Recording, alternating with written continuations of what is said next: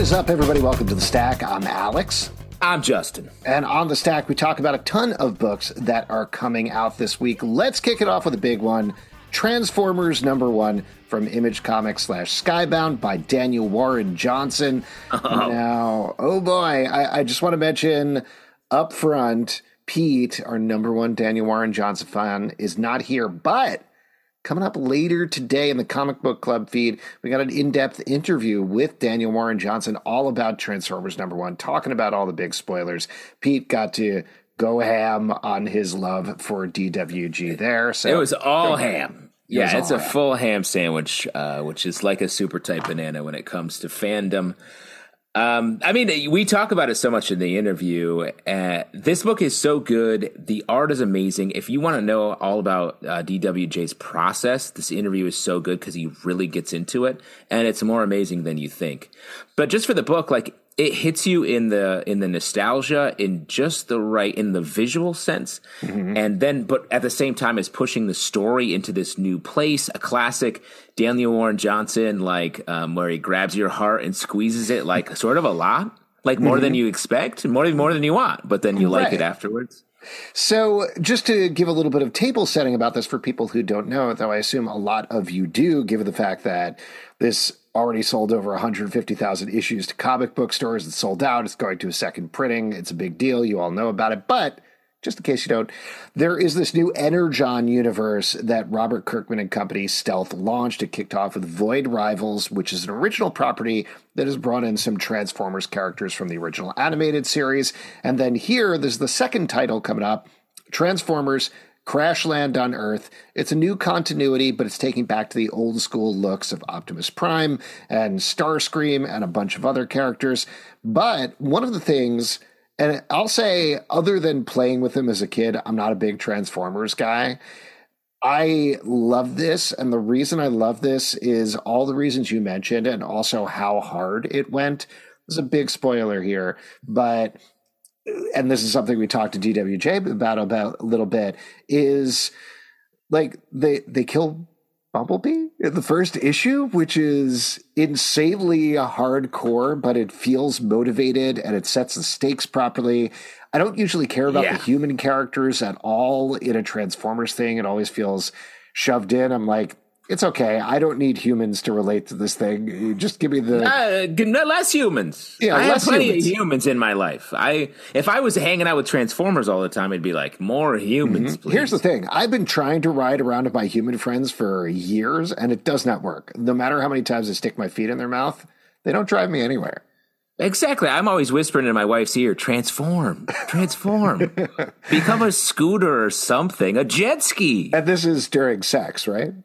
Yeah, that's when we're whispering. I would whisper a lot. I don't know. I can't think of any other opportunities to whisper to your wife. This is a great book. Yeah, you don't whisper to my wife. This is a beautiful book. This is great. Pete sent in a bunch of notes, by the way, that were basically like, Daniel Warren Johnson, I love you. There's a lot of cursing in them, so I'm not going to read them. But just note that he loved the book as well. And again, listen to the interview. You can hear him go to town on it, go totally ham there. Let's kick it off with let's keep kicking it off. Let's keep kicking it off. Everyone's a kick-off. Everyone's a kick-off. Well, but we got another big title here, G.O.D.S. #1 from Marvel, written by Jonathan Hickman, art by Valerio Schiti. This is something that Marvel has been hyping up for months at this point, putting little excerpts throughout other books to let us know that these characters who are showing up in G.O.D.S., they've been here all along in the Marvel Universe. The phrase that they've been using is this is going to reshape the cosmology of the Marvel Universe, which is a phrase that nobody understands or knows except for Jonathan Hickman. But essentially what it means is that he's going to take the godlike characters like Eternity and the Living Tribunal and figure out a new way. Make them fresh. Make them fresh. He said he's going to reframe the comicsology of the Marvel Universe. Do you think that? Does that make sense? Yeah, I think so. So he's going to make it younger and fresher. So like instead of the Living Tribunal, it's going to be the Living Tribby is what they're going to call him. Yeah. Is that cool? And it's going to be Eternity. Oh, that's pretty So sweet. it's a 2 instead of the, So now that we have the first issue, we finally know what this is about. And what we've actually got are these two not opposing forces, but two different forces who work for these enormous beings doing their will on Earth. On one side, you have this one guy with a beard who's pretty cool and wears a red coat, and there's just one of him. Cool. And on the other side, there's a bunch of extremely pale people, one of Jonathan Hickman's favorite things, and there are 100 of them. However, by the end of the issue, there are less of them, and that kicks off an imbalance of power that presumably is going to spin out through the series. Can I say a positive thing and then a very negative thing? My very positive thing here is the art by Valerio Schiti is beautiful. It's commensurate superhero art throughout the book. As always, Jonathan Hickman knows how to write a book and knows how to structure a book. The characters are very fun and engaging.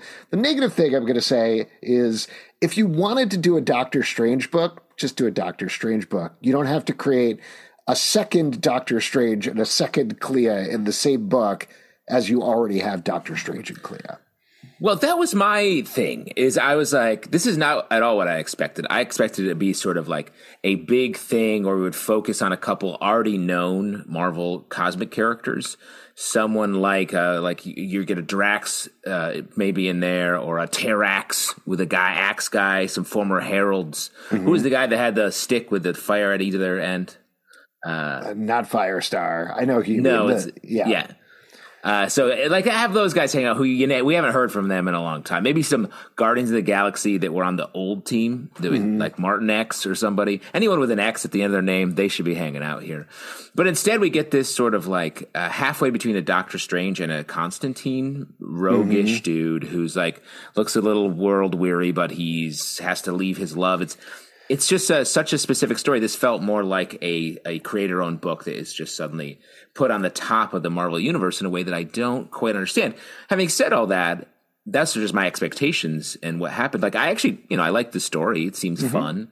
It's classic Hickman, like big, sort of dense, wide-ranging storytelling, focused back down on a character dealing with a very specific situation.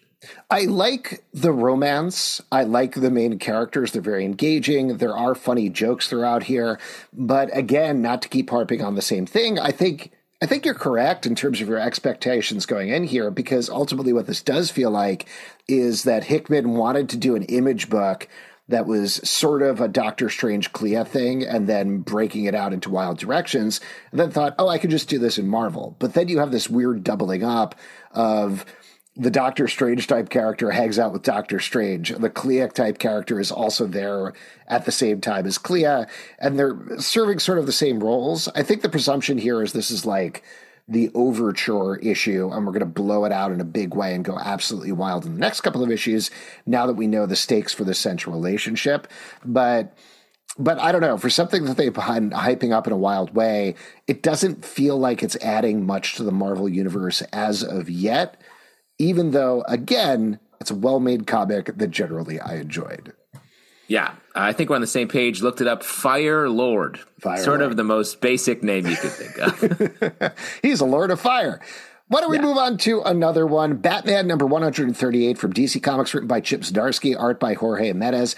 This is part of the Gotham War storyline that's pitting Batman against Catwoman. In this issue, we are picking up on Batman has captured Red Hood, who has been on Catwoman's side.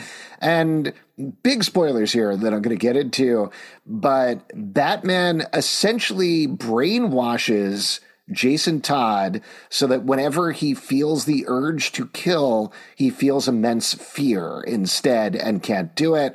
The entire Bat team comes up against Batman here. This is part of the overall arc that Chip Zdarsky has been building, that the Batman of Zur-En-Arrh, which is the Batman who resides inside Batman's brain, is sort of breaking through. There's a lot of other things that are very wrong with Batman right now, but arguably, I would say they have almost gone too far in terms of turning Batman into the villain of this arc in order to contrast him with Catwoman. What's your take on it, Justin? I mean, I agree with you. The stuff that Batman's doing here, both with Jason, which is like fucked up and like intense, It is too far, but really the way that he kicks Nightwing in this issue, I was like, yo, that was too hard. Yeah. He's your friend. He's your son, sort of. Mm-hmm.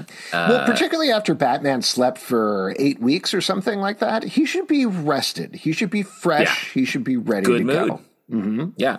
Well, maybe sometimes you get up too fast and you don't quite know what you're doing. And then suddenly you find yourself like drinking orange juice, hot orange juice out of the coffee pot or like whatever your particular. Yeah. You know what they should do? This is just like a little bit of an art note for this book to make it a little clearer. They should have him sort of like his lids kind of half down. So he's not really focusing on stuff. And one of his ears is kind of like crooked askew, like his head. He hasn't combed his hair yet or taken a shower. And then a little curly-Q line above his head to show that he's confused. And then I thought you were going to say stink lines. He says stink lines because he stinks too. You sleep for 8 weeks. I don't see him shower. If he doesn't shower, if you don't see him shower, any characters in these comics, they don't shower. No. But then he should whisper to Catwoman, "Be a jet ski or something. Transform." I do like this arc. I understand what they're going for, but it does feel a little much in terms of what is going on here. And at the same time, we've got Vandal Savage, who has taken over Wayne Manor, is working with Scandal Savage, who has been Scandal, who has been embedded in Catwoman's team, and they're turning Catwoman's entire League of Thieves into a League of Shadows in order to take back some sort of an immortality thing. So there's a lot of stuff going on here. I like the philosophical discussion. I'm not 100% sold on the rest of the plot until we see how it turns out, I think. I love the idea of naming your child a rhyme of your name. That's a totally normal thing to do, like Vandal and Scandal. I also like what's done here with connecting Vandal Savage's powers, immortality, with the Lazarus Pits, which I don't know if we've seen before, but I actually think it tracks in a really nice way. And in general, I think this event, specifically the Chip Zdarsky stuff, goes really hard in ways that separate it from what I thought this event was going to be going into it. Yeah, it's interesting. It's not particularly straightforward, but I want to see what the overall arc of the thing is when we're over, which is going to be very soon. It's a very short form event. The Midnight Show, #1 from Dark Horse Comics, written by Cullen Bunn, art by Brian Hurt. This is another spooky comic from the old Bunster. And here, the Bunster is bringing on the monsters, or rather all of the monsters, as a long-forgotten monster film that jammed together all of the Universal horror-style monsters is finally being shown. And it seems to be magically bringing those monsters out into the real world in a town at the same time as the screening is going on.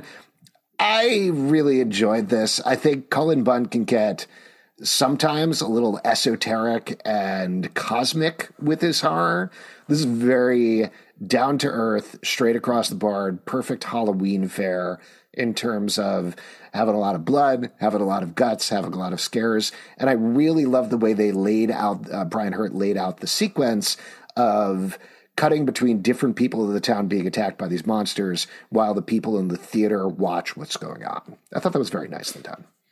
Yeah, I do too. Like this, of the onslaught of Halloween books we're about to get in the next few weeks, this one really stood out as being like a really nice visually. I like the sort of jumping back and forth between the sort of monster movie things that are happening in the real world and the people, ironically, watching a monster movie. The way that those two things are coming together is really cool. I thought the art was really nice, clean, by Brian Hurt, which reminded me of like Chris Samney style art, Darwin Cook adjacent. So that's really nice. It really works in this monster world, and just a really great first issue. Clementine, book 2 from Image Comics and Skybound by Tilly Walden. We actually interviewed Tilly Walden about this almost a year ago at this point. Maybe not quite that long, but she came on the live show to talk about this book. This is, per the name, a sequel to Clementine, the YA graphic novel set in the world of The Walking Dead, which itself is a sequel to the Telltale game, The Walking Dead Telltale game, which featured Clementine as main character. In the first book, we met up with Clementine as she met a bunch of other kids. They were trapped on a mountain together. It felt very harrowing and very dark.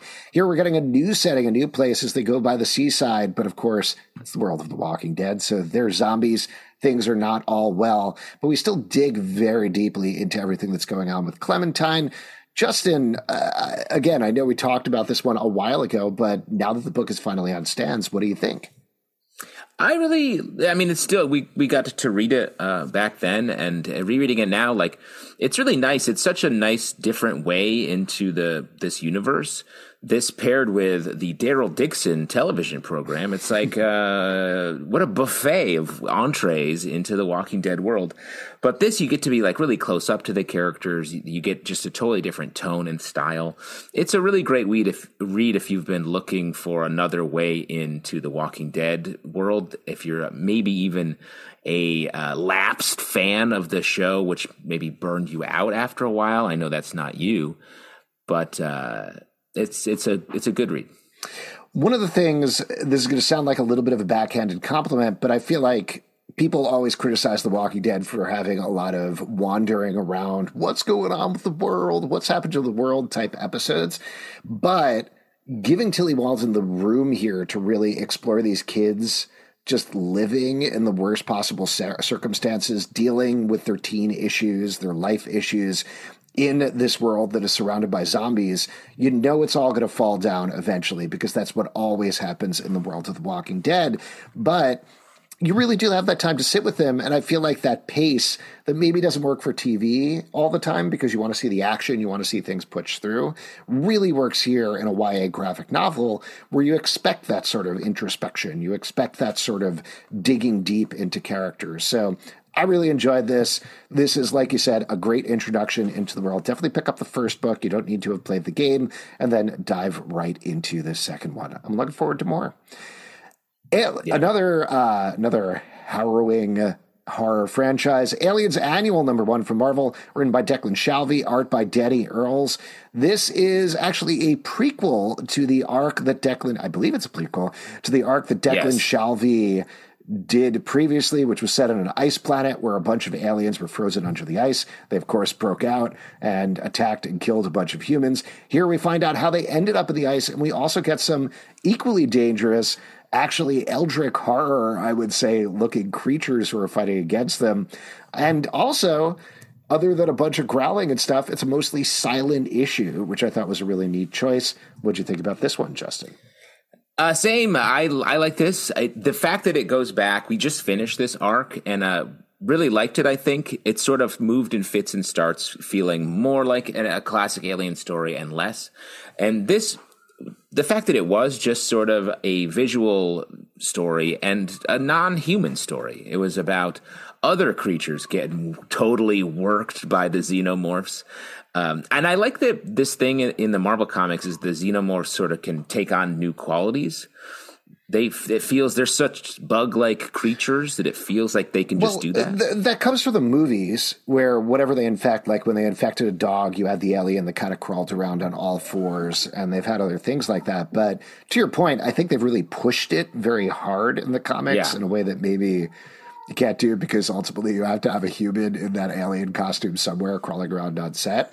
So yeah, it looks great, and I love expanding the world into other creatures and stuff. Very, very fun, and you don't have to have read the previous arc or anything like that to jump right into this. Yeah. Birds of Prey, #2 from DC Comics, written by Kelly Thompson, art by Leonardo Romero. Black Canary is putting together a team of hardcore ladies to try to rescue her sister Sin from Themyscira.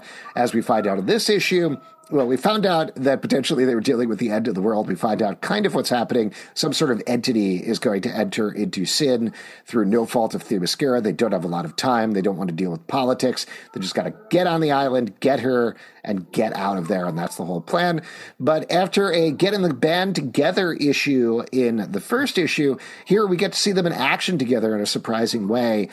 I continue to really love this comic. I think the dynamic is great. Kelly Thompson is great with the humor. And Leonardo Romero's art, it feels like I want to see a newsprint version of this is what it feels like. Like I want the sort of thing where like I'm picking it up and I'm getting the ink on my hands a little bit. It feels like that sort of old school comic to me. Yeah, I agree with that. I've been trying to place what this art feels like, and it reminds me of Wednesday Comics, the event from many years ago now, where DC put their comics on newsprint. You know what I'm talking about? Yeah, 100%. Totally agree with that. That is a very good call. And that's so like that really is such a difference maker with this book. And it's really starting to be fun as well as heartfelt, which is tricky balance, visual, just the art fighting these sort of big yellow monsters that they fight over the course of it. I thought was really dope. And the whole thing's just a good package. It's set so firmly in the DC universe that we get to see a lot of characters we know and love. Yeah. The Last Kids on Earth and their superhero alter egos are back in the latest installment of the graphic novel spin-off series, The Last Comics on Earth, Too Many Villains. Jack, June, Quint, and Dirk face their biggest challenge yet, creating the sequel to their hit graphic novel in a mad dash, puzzle-filled race across Apocalyptia to stop the biggest evil plan in history. Hey, you know what the creators of Last Comics on Earth's evil plan is? Make me and my kids love these books. Seriously, my younger kid is a huge fan of both the Last Kids series and the Last Comics series. It's true. And now I'm hooked too. The whole team has created a delightful cast of characters with some fantastic kid-friendly art throughout that will appeal to readers of all ages. Buy your copy of The Last Comics on Earth in stores today. You can also visit lastkidsonearth.com to learn more. Midlife, or How to Hero at 50. This one is out October 11th from Image Comics, written by Brian Buccellato, art by Stefano Simeone. This is, per the title, about a regular guy. We get to see a lot of his life. We get to see how his life hasn't quite turned out the way that he wanted. He is working essentially as a beat cop. Seems like a nice guy. He's helping out a homeless dude who is just trying to live his life in the park, and unfortunately he's got to kick him out. He has a baby on the way by the end. And I'm going to spoil this here a little bit, but this has to be a classic Image comic structure of spending every part of the issue except for the last page on really giving you the emotional life of these characters, setting them up, and then you have the sci-fi twist at the end here, which you'll probably figure out by the title and the cover as well. So it's not too much of a surprise. But I don't know. Again, this worked for me. I get a little frustrated by that Image comic structure because we see it so much, but ultimately, if you do it well, I understand why it's there. I understand that last page is supposed to suck you in. You're like, okay, now I got to check out the second issue. But ultimately, what's going to keep me back is I like this guy. I like this central character. He seems like a good guy. He seems identifiable. His problems are big, but not too big. Like they're realistic big. And I really appreciated that. I feel like it's rare where, even though it is that sort of classic formula where the last page is the page and the rest of it is sort of getting us there, this does a really good job of taking us on a very real journey to get there. And I believe this person, like you're saying.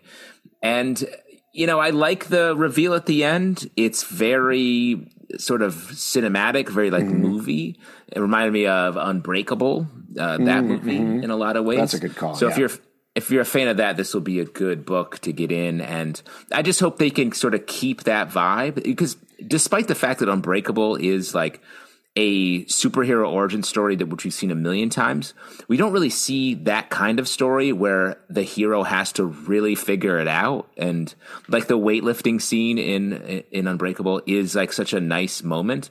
This book has the potential to do those real life versions of that. And I'd like to see that. Yeah. Back to books that are coming out this week. The Devil That Wears My Face, #1 from Mad Cave, written by David Pepose, art by Alex Cormack. This is, I just want to mention, we had David at our table at Baltimore Comic-Con, and we interviewed him. You can listen to the interview there, and you can hear this happening on the interview. He was talking about this book there, gave us the pitch, and it was such a good pitch that somebody literally who was walking by the table was like, whoa, that sounds cool, in the middle of the interview. And that's not a plant. That's a real person. A plant. That was a real person. But the idea here, I'm actually trying to remember exactly what his pitch was, but it's basically Face Off meets The Exorcist is what I think he said. Yeah. And again, this is something that we don't exactly get until the end of the issue, but that's what it is, and it works, and it seems fun. I feel like I'm always a little hesitant about a book that's set back in like the 1600s or the 1700s, because you're going to get a lot of prithys and thous, and it's going to feel very stiff. But this is David leading into like action movie tropes. It feels like what was that Russell Crowe movie, The Pope's Exorcist, that came out? It feels like he could sit on a shelf right next to that Blu-ray or something like that. Very fun. Nice. I had a good time. Blu-ray and comic book. Someone's making a man cave over here. Give me a Sprite, right? That's the most hardcore drink I could think of. Yep, definitely for your man cave it is. This, I agree, this book is fun. It works through that premise and establishes, generates it in a way that doesn't feel like schlocky or gimmicky. It really sneaks up on it. Art's cool and scary. Very fun. Good stuff. All right. Next one, X-Men number 27 from Marvel, written by Jerry Dugan, art by Phil Noto. In this issue, some big stuff is going down as Shadowcat finally finds the location of Cyclops and finds what state he's in.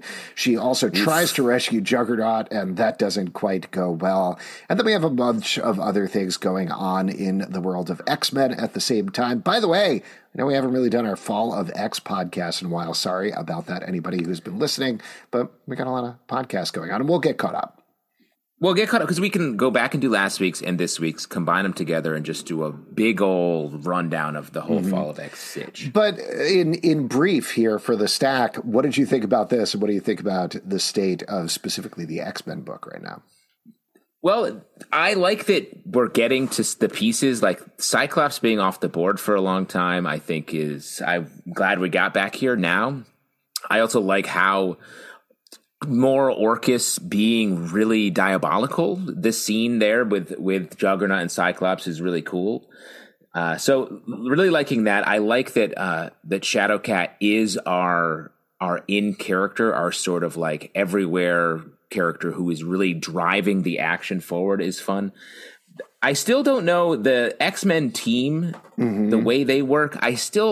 I want sort of a mission statement for them. This is the team that Sync is running with Rasputin, this character from the future who has 5 different. We get a lot more about her here, which I really liked.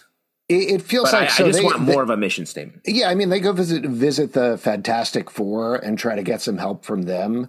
It feels like a lot of logistics there. Like there's some fun stuff. There's fun stuff with the Fantastic Four. There's fun stuff with them essentially doing a Harry Potter flying car instead of their Blackbird. That's all very enjoyable. And the Rasputin character is very fun. I think it, to me, feels like we had this whole rift between the Fantastic Four and X-Men. They had a whole crossover comic that came out a year back, 2 years back, something like that. Right. And this was repairing that rift. So it felt like moving the chess pieces around the board a little bit to me. It definitely did. A lot of the conversation was like, well, I don't really like you, but I love helping out my friends. I was like, what? So it makes sense. They were sort of jumping over a little continuity hurdle they had to get. I think the problem that I'm having is I want bigger moves from X-Men, the book, in the middle of Fall of X. Like, I want that to be the thing. This is a phrase you've used a lot, but I want that to be the thing that's leading everything, and that's not quite what we're getting here, it feels like. Yeah, and I also feel like despite the fact that we know that January is when this is beginning to wrap up, it feels like we're still in table setting phase pretty firmly. This issue especially is doing a lot of that, making it feel like Rasputin is going to be a more important character. I think we should have more of that's what I'm saying, a more directional mission from Shadowcat, Firestar. One of these characters has been set up as the driver, and Shadowcat just feels like we're following her, like deliver the mail to all the X-Men. It's like, oh, hey, I'm going to go kill this person. It's like just doing the news, and I want to see like the spine. You don't want the news. You want the weather, is what you're saying. That's what I'm saying. Yeah, the weather's the news. Give me the weather. Spit in my face. Yeah, Blue Beetle. The weather's the news of the air. Blue Beetle number 2 from DC Comics, written by Josh Trulio, art by Adrian Gutierrez.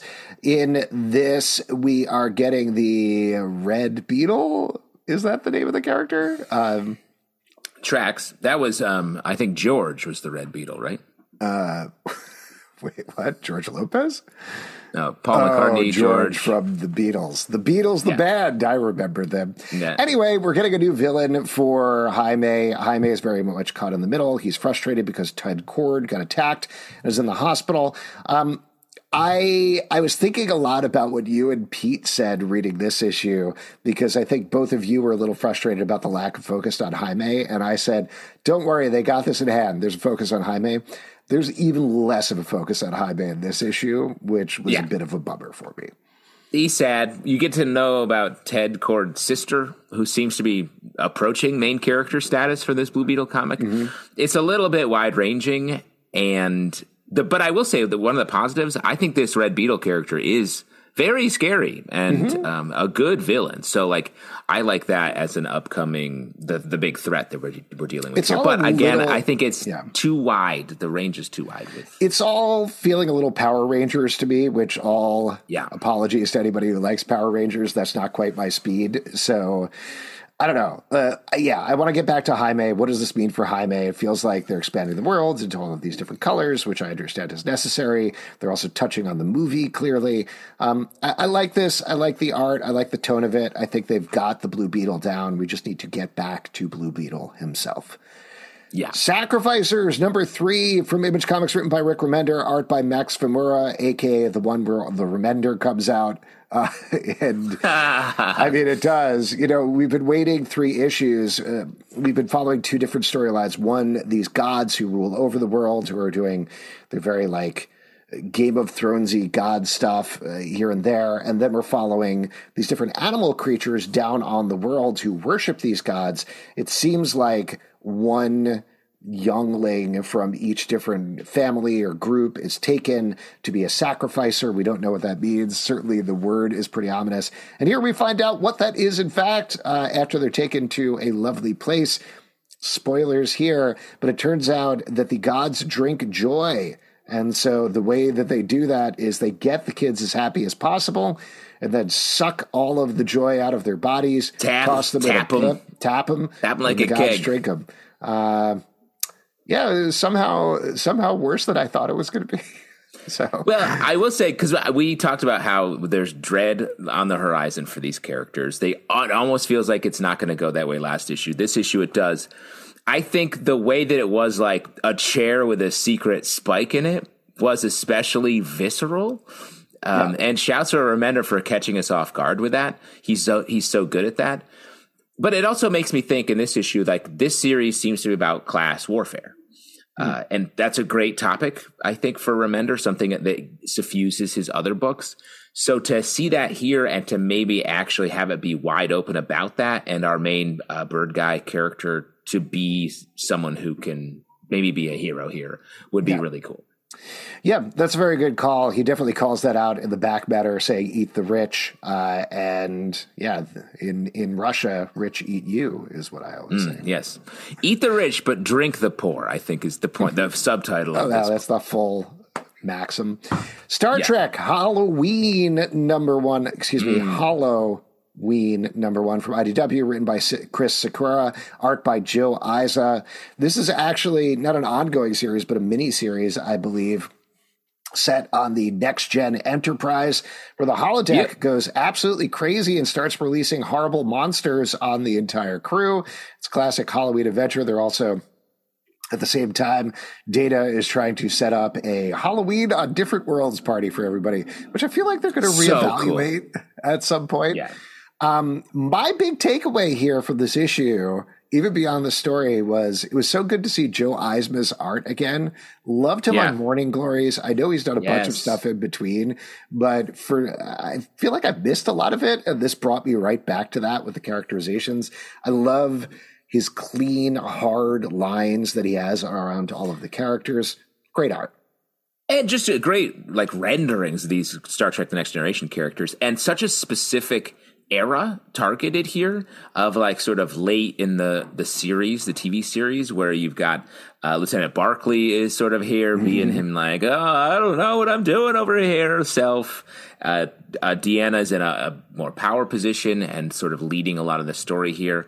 We get a lot of our potential holodeck callbacks.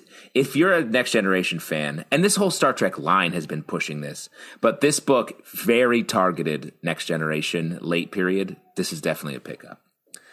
Doctor Strange, number 8 from Marvel, written by Jed MacKay, art by Pascal Ferry. In this series, there is a thousands-of-year-old General Doctor Strange who is basically trying to destroy Doctor Strange and all of his old enemies and kill a bunch of people. Of course, our Doctor Strange is not going to have any of that.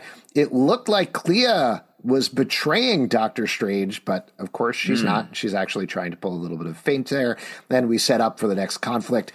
Here's my big criticism of this book. This is a straight up This is a straight up ripoff of G.O.D.S, right? Like, you have these two characters in G.O.D.S, and then you have this Doctor Strange and Clea character, and it's basically the same thing. Like, why do that?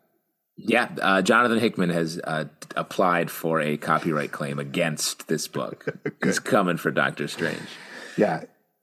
This is maybe my favorite read of the week. Like, I just love the way this story is unfolding, creating this great villain, Doctor Strange, as his own worst enemy, the most powered up, like, no morals Doctor Strange. Because we're getting the simultaneous, like, I'm from a farm. I grew up here. I'm just a regular old human.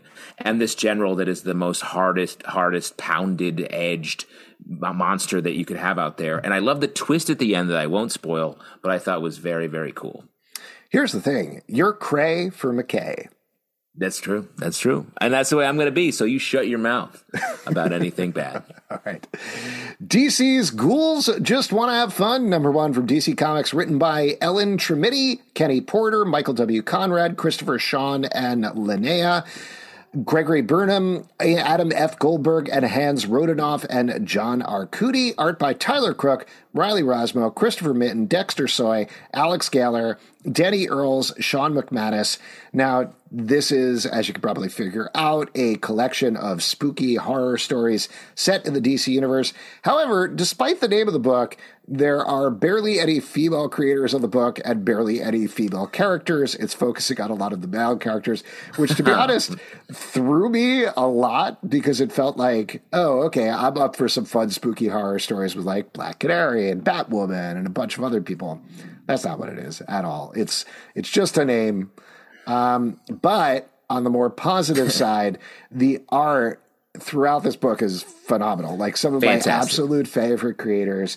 This is gorgeous looking, and some really gruesome horror art throughout. So if you're looking for a spooky good time at DC, this is one to check out. Yeah. But I will say, highlighting some of these that I liked. We do have Renee Montoya as the question at the beginning in the first story, which I love. Well, that's what tricked me, because I was like, oh, cool, we get Renee Montoya question. Who else is coming? No other ladies? All right. No other women. But I love that Tyler Crook art. The next story, the Green Lantern Demon Etrigan story, I thought was really great with Riley Rossmo on art. And the way that Demon transforms now, I'm like, you're basically the same dude. It's like when a dog takes on the looks of its owner. Like, Jason Blood is just like, dude, you look like the Demon now. You're very bulgy, sharp features. Grow a beard or something. Soften it up. Relax. I also love the Animal Man story, Robot Man. Just a lot of fun in here. Yeah, really fun collection. Just ladies not allowed. That's all I'm going to say. No, I don't know. Release a second one, please, that actually includes the female characters. The Enfield Gang Massacre, number 3 from Image Comics, written by Chris Condon, art by Jacob Phillips. The conflict between the Enfield Gang and the lawmen in town amps up in a absolutely bonkers way, leading to a double-page spread in here that made me, like, guffaw, I think, the same way I would it as a wild action movie scene. This feels like, obviously it's in comics and it's great in comics, but this feels like you could put it right on screen as a movie and it would be like blow the roof off. Yeah, it's fantastic. This is my other favorite read of the week. Like, it's beautifully drawn. The story is really great. It has real historical background. We get a lot of that context in the back matter. It feels like a great movie, but also this is the kind of graphic novel or a comic that you could, like, teach in a class about comics, because it's bringing real stories from the real world to life in the comic form. And it's, it has to be done in this form the way that they do it. It's just very good. Great Western story, carrying on to that Texas Blood vibe in a whole new way. Totally agree. Next up, Alice Cooper, number 1 from Dynamite, written by Rodney Barnes, art by Edu Mena. In this book, I think what's happening is that the devil is trying to challenge Alice Cooper, but the entire time, Alice Cooper seems much more focused on, is he getting old and what's going to happen to his career, and has his audience moved on? And in fact, they're all zombies now, literal zombies. So that's kind of what's happening here. I will say I like Rodney Barnes' writing. I don't know anything about Alice Cooper, and I wasn't 100% sure what was going on in this story. This feels like the rare comic that really lives up to its title, where it's like, hey, this is an Alice Cooper comic. You better like Alice Cooper, because that's definitely what's happening here. But it's good. The art's good, and it's got some great stuff to it. It's just like, I'm with you. I was like, oh, this is very internal to Alice Cooper. Well, it kept cutting between scenes of Lucifer being like, I must challenge Alice Cooper to the biggest battle of the bands of all time. And then it would cut back to Alice Cooper being like, what is my life? What has it become? I was like, all right, I can't get a handle on the tone of it. Okay, calm down, Alice Cooper. Immortal X-Men number 16 from Marvel, written by Kieran Gillen, art by Lucas Wernick. This is following two stories here. One is Professor Xavier versus Sebastian Shaw and Selene for What Remains of Krakoa. And then meanwhile, we finally find out exactly where we are with these other 250,000 mutants who are being led by Exodus and Hope and kind of led by Destiny. They've encountered Mother Righteous, Apocalypse, and a bunch of Wolverine clones seem to be there, but maybe they aren't. We're not 100% sure what's going on, but we get a lot of clarity about that by the end of this issue. Contrast to X-Men, the book, this is making some big moves for me in exactly the right way, and I love what's going on here. What do you think? It's still operating on the fringes for me, where I'm like, there's just there's a bunch more shoes that are going to drop here, and I want a little bit of clue. Like Mother Righteous is up to something. We get Jean Grey here. And I actually like the way that it connects directly to the Jean Grey book that we've been talking about, feels separate from so much of this. And actually, maybe it's much more present than we thought it would be. So that's cool. And the twist at the end, I'm like, I don't know what this means. I don't know what it means, but it is interesting.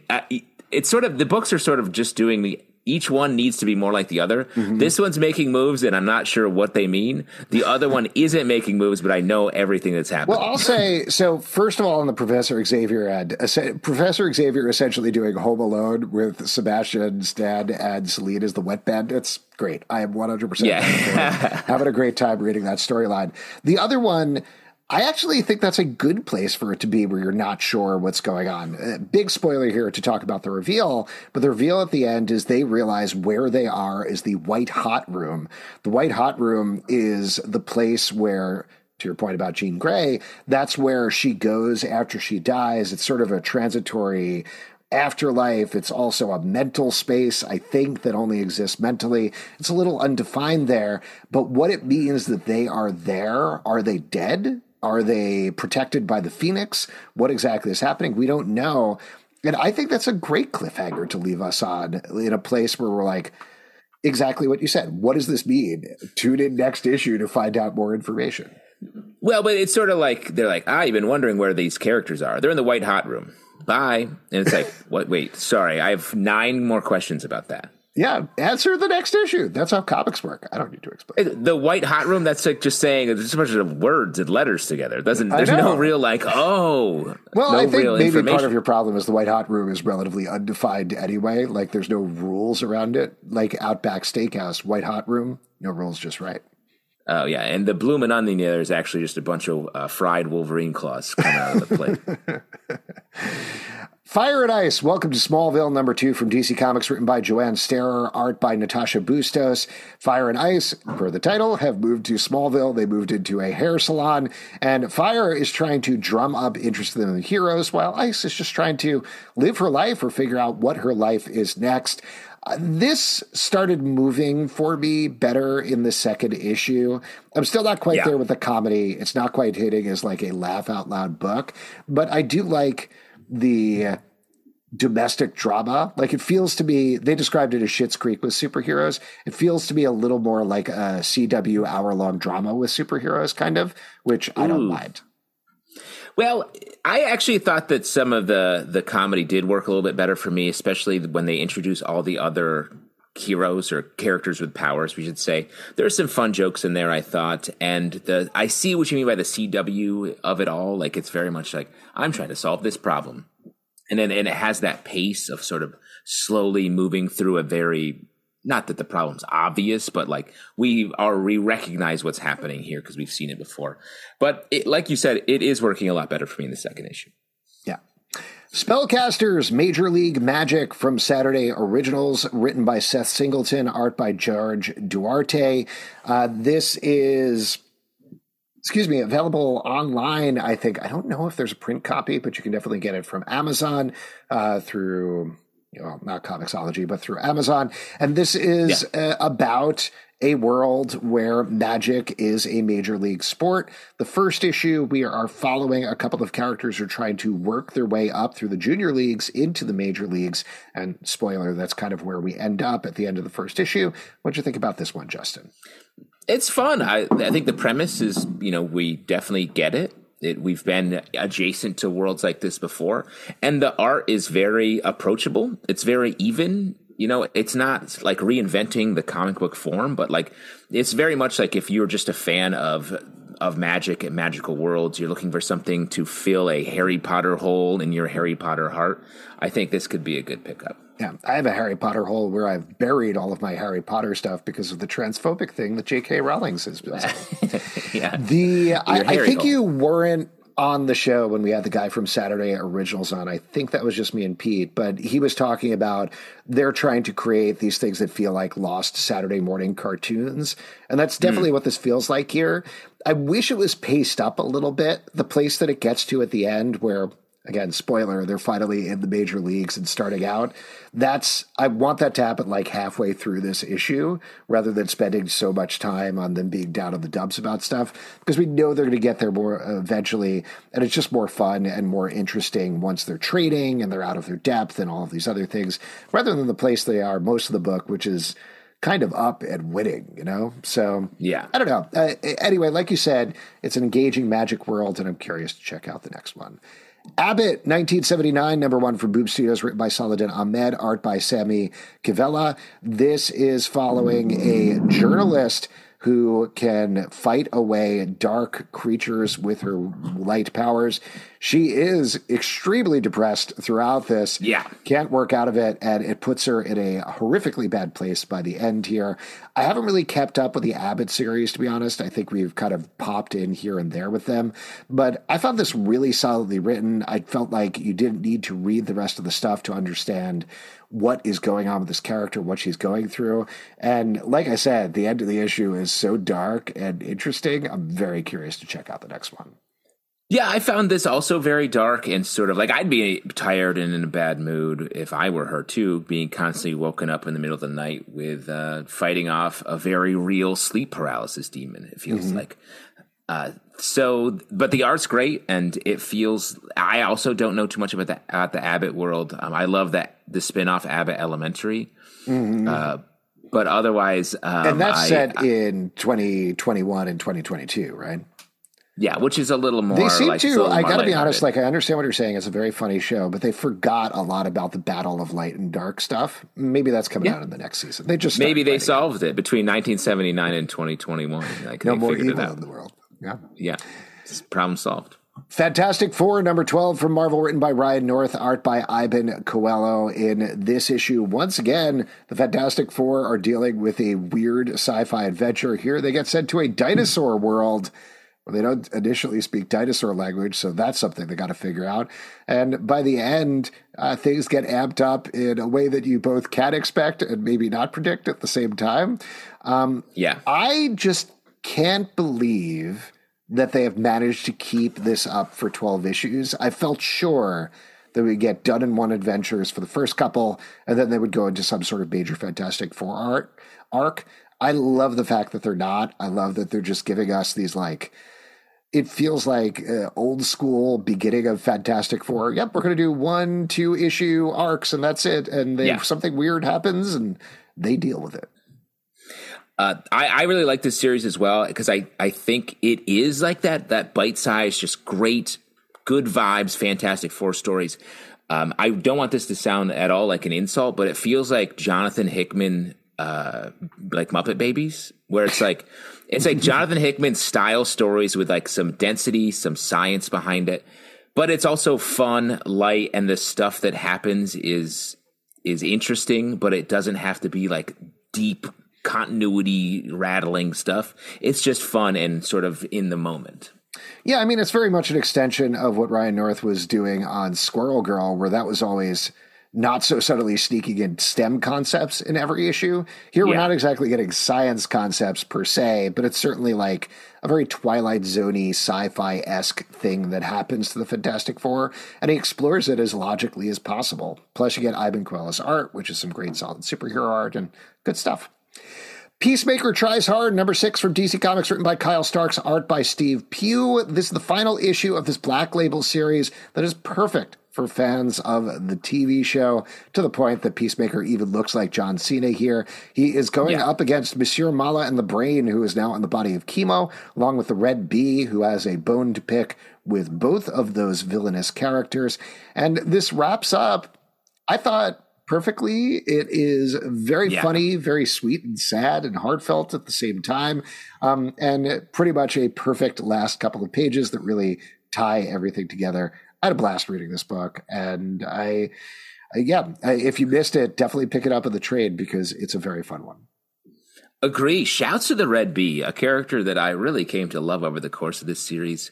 And it's, there's great big action here, like when the war wheel collides with the big dude. I was like, this is like a movie, and that's really nice to go out with a bang while still having time to really get back to Peacemaker's bona fides for the back half of the comic. Yeah, and not to keep talking about the TV show, but I think the mix that they hit here in terms of the amount of profanity and the ridiculous over-the-top stuff, but also getting to the fact that Peacemaker's a real guy who really is trying hard per the title that was present to the show. It's channeled perfectly in the comic book, but you also have Steve Pugh's art, which I think he is the commensurate DC comedy artist at this point. So great to see. Love this book. Tear Us Apart, number 2 from Dark Horse Comics, written by Jay Baruchel and Van Jensen, art by Alessandro Michelli. This is about I want to say, cult training group. I don't know what it is. Basically, they're trained as assassins, so they have the power to tear people apart, blow them apart with their minds. But also, one of them might tear apart the entire world. Young boy and girl have gone on the run from this organization and are experiencing the real world for the first time. I think we were really impressed by the first issue, if I remember. How do you think the second issue held up? Enjoying it. Like, I don't know if you remember the book The Giver from back when you were a kid, about sort of getting out into I saw the Taylor Swift movie, so yeah. Yeah, you get it. I don't know. Is she credited with that movie? I'm not sure. She's officially. That and Cats?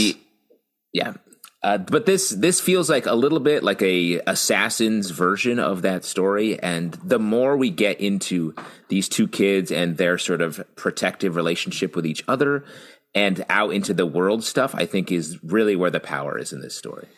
Totally agree. And I really like the art as well. There's a huge reliance, because it's a snowy setting, on these white watches and then, of course, having blood spattered on them at the same time. There's weird creatures throughout this book as well. So visually, it's very intriguing. I think, like you're saying, we kind of know where the story is going, but there's a pleasure in seeing that happen at the same time. So good stuff. Vampirella. Yes, it reminds me of the Jeff Lemire series Little Monsters in the art. Yeah, that's a good call as well. Vampirella, Dead Flowers, number 1 from Dynamite, written by Sarah Frazetta and Bob Freeman, art by Alberto Locatelli. This is a back-in-the-day story of Vampirella accidentally ending up in somebody's will and getting mixed up with some other monsters, as well as a special guest appearance from a young, completely jacked Frank Frazetta drawing Vampirella in the middle of the book. Like, that dude... Oh my God, his arms are like snakes? I don't know. What is that? Oh, that is a big thing, a snake. Do you feel like the fact that Sarah Frazetta is one of the writers is maybe a direct connection there? Possibly. How often do you get accidentally put into someone's will? Does it happen a lot to you? All the time, but it's usually some sort of weird Saw-style punishment. Ah, that's cool. I know you have another Saw punishment this weekend.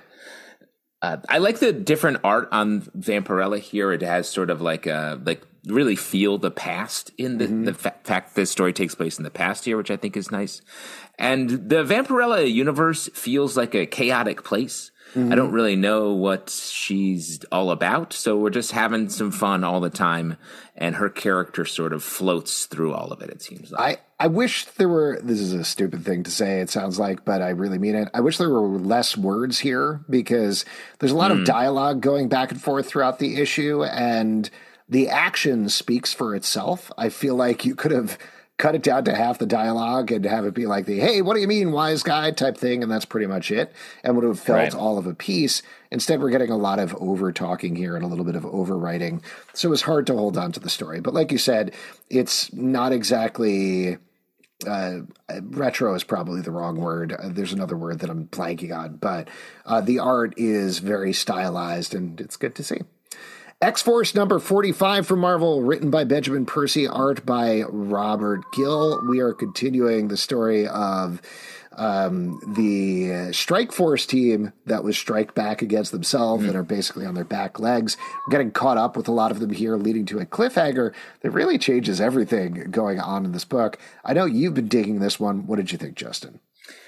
I like it. It's very trippy. This issue especially, I'm like, this one feels like, for as much as Kieran Gillen's book, Immortal X-Men, feels like it's, sort of in this fantastical realm, this feels like watching like a horror show from like the 70s, 80s. Like we're getting some like just body horror stuff. We're getting like sort of mindscapes and things like that. So I like it. It feels like it's doing, and then in the middle we get like sort of a comedy scene with Deadpool, where he dives in the pool, and they're like, hey, open sores in the pool. I was like, this book is hitting a lot of tones, but it definitely feels like sort of the crunchy fringe of the X-Men world right now, and I like that. That's where X-Force should be. Well, it's interesting that you like this. You're like, I like the crunchy fringe, but with the other things, you want them to kind of get to it and have something central. But they're the main stories. They were talking about X-Men and Immortal X-Men. This is X-Force. They're always doing something stabby and strange. Right. Force is always to the side of men in some way. I don't know what I mean by that. Poison Ivy, number 15 from DC Comics, written by G. Willow Wilson, art by Maurizio Takara. In this issue, Poison Ivy is trapped inside a fun house that is controlled by a flower-faced man, and only Killer Croc can team up with her to help save her, and herself to help save herself. I love this book. I love that this team has stayed so consistent for 15 issues. It is, again, a perfect Halloween-style book to have Poison Ivy trapped in this weird house she can't get out of. It's basically a haunted house story that's going on here, except plant-infused. I thought this was great. I feel the same. I think we've liked every issue of this book. What a great surprise this Poison Ivy series as a whole. It does a great job of just weaving in really interesting character stuff, some philosophy, and then just great one-off stories. This villain being like interesting, unique, and then what a come up for Killer Croc. He's just a regular buddy now. He's not even like a scary jerk.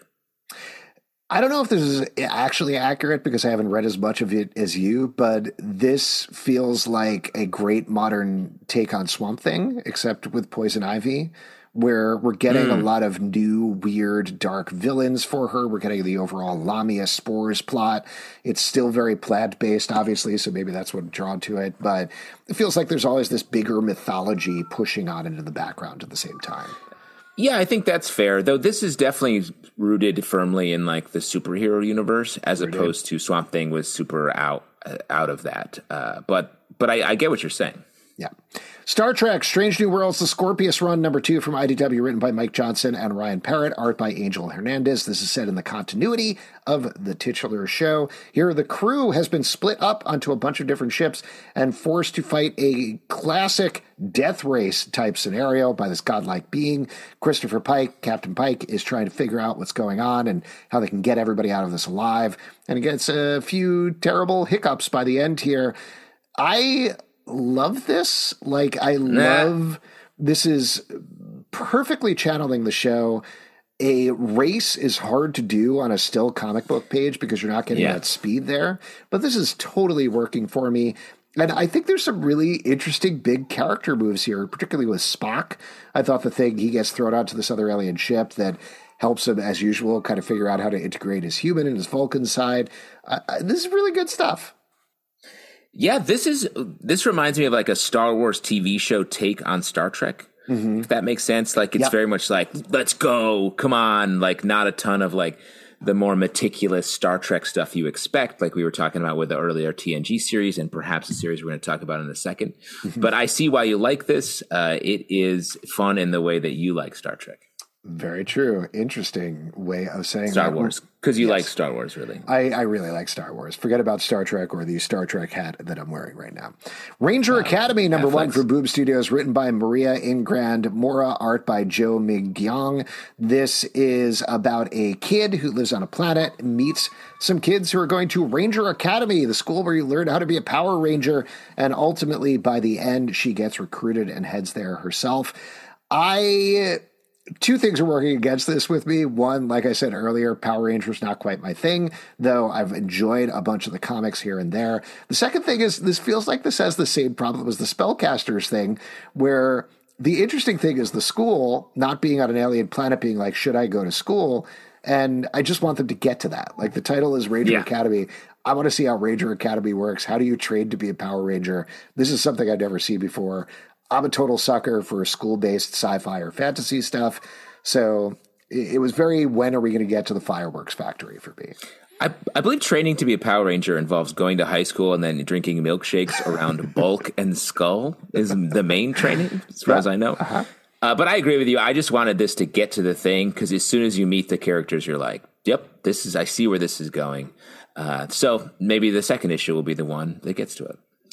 Shazam, number 4 from DC Comics, written by Mark Waid, art by Dan Mora. Shazam, who is now called the Captain, is being... Aggressively so. It said a lot in this issue. Yes, it has said a lot. And I'll just mention we talked to Mark Waid about this choice at Baltimore Comic-Con, so go check out the interview about that. He talked about the choice and why they needed to do it. But the Captain is being manipulated by the different gods that are in his name. They're taking turns riding in his body. And he starts to get an inkling of exactly what's going on here, or more specifically, Freddy does. Meanwhile, we have a bunch of other stuff, wild stuff bubbling in the background. We have a fight between Mars, or the moon, and Gorilla City in space. There's a dinosaur with a top hat who's making people sign contracts. This just seems like Mark Waid having a goofy, fun time. Goofy fun time. Dan Mora's art really supporting that. Shazam, the Captain, is just like, sort of feels more like Captain Morgan, the way that he is about to make out with this lady in this issue. So that's a very horny Shazam moment and horny Bee Queen. Yeah, that's what the H stands for, right? In Shazam? Yeah, in Shazam, I believe so. Solomon, horny. Atlas. Yeah, that's it. Zits. Acne. But this is a fun. They really pushed that angle. They really pushed that. Originally, the book was sponsored by Clearasil, and it was called Captain Clearasil, and then they had to change that.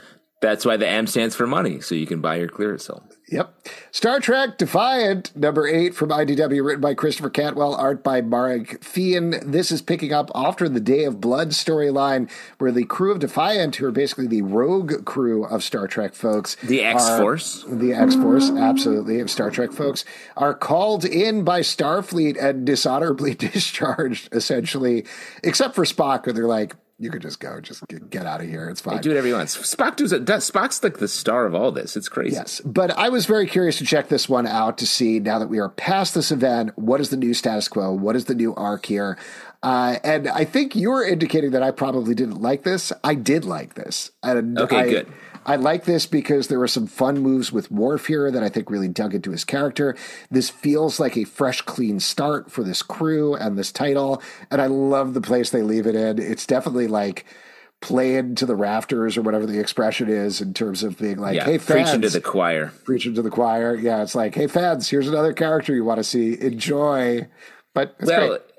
And like to reset this series, that I was like, wow, they really put in all the bangers from any Star Trek show or series that you love.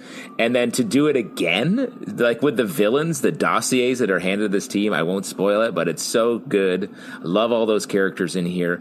And the fact that things seem to be shifting more toward a Deep Space Nine paradigm, I feel like in this issue, is an interesting transfer. Yeah. And the evil Tasha Yar that I always forget the name of just leaves this dangling bit of information for the crew as she's beaming away. She's like, by the way, here's a terrible thing that's going on. See you later. So again, it just feels like a really good, fresh setup for this book. If you haven't been reading it, you can jump right in with this one.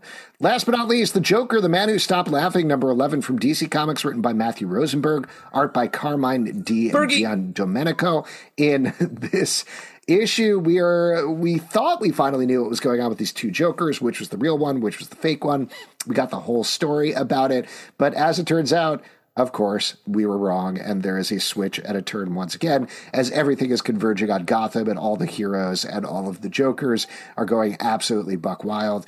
This, to me, I don't remember how we felt about the Joker War, but this to me feels like what the Joker War probably should have been, because it's spiraling out in that classic Gotham way where just, oh, you thought things were bad? Nope, now the entire city is on fire. Yeah.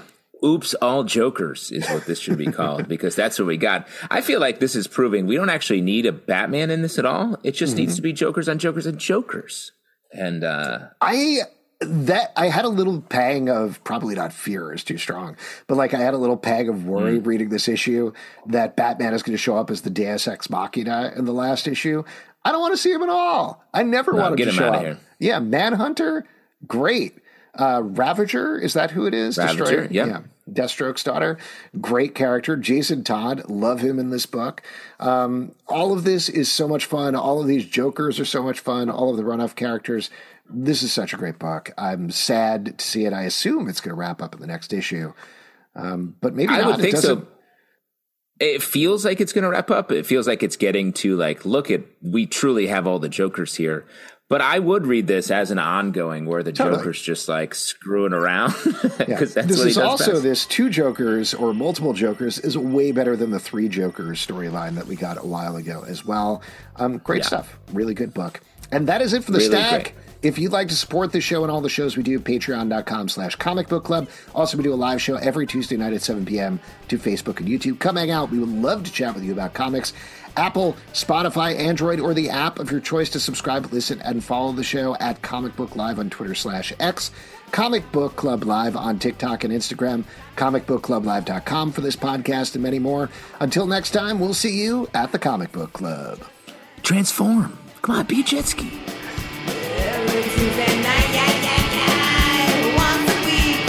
That blow your mind with that comic senses and extended adolescence.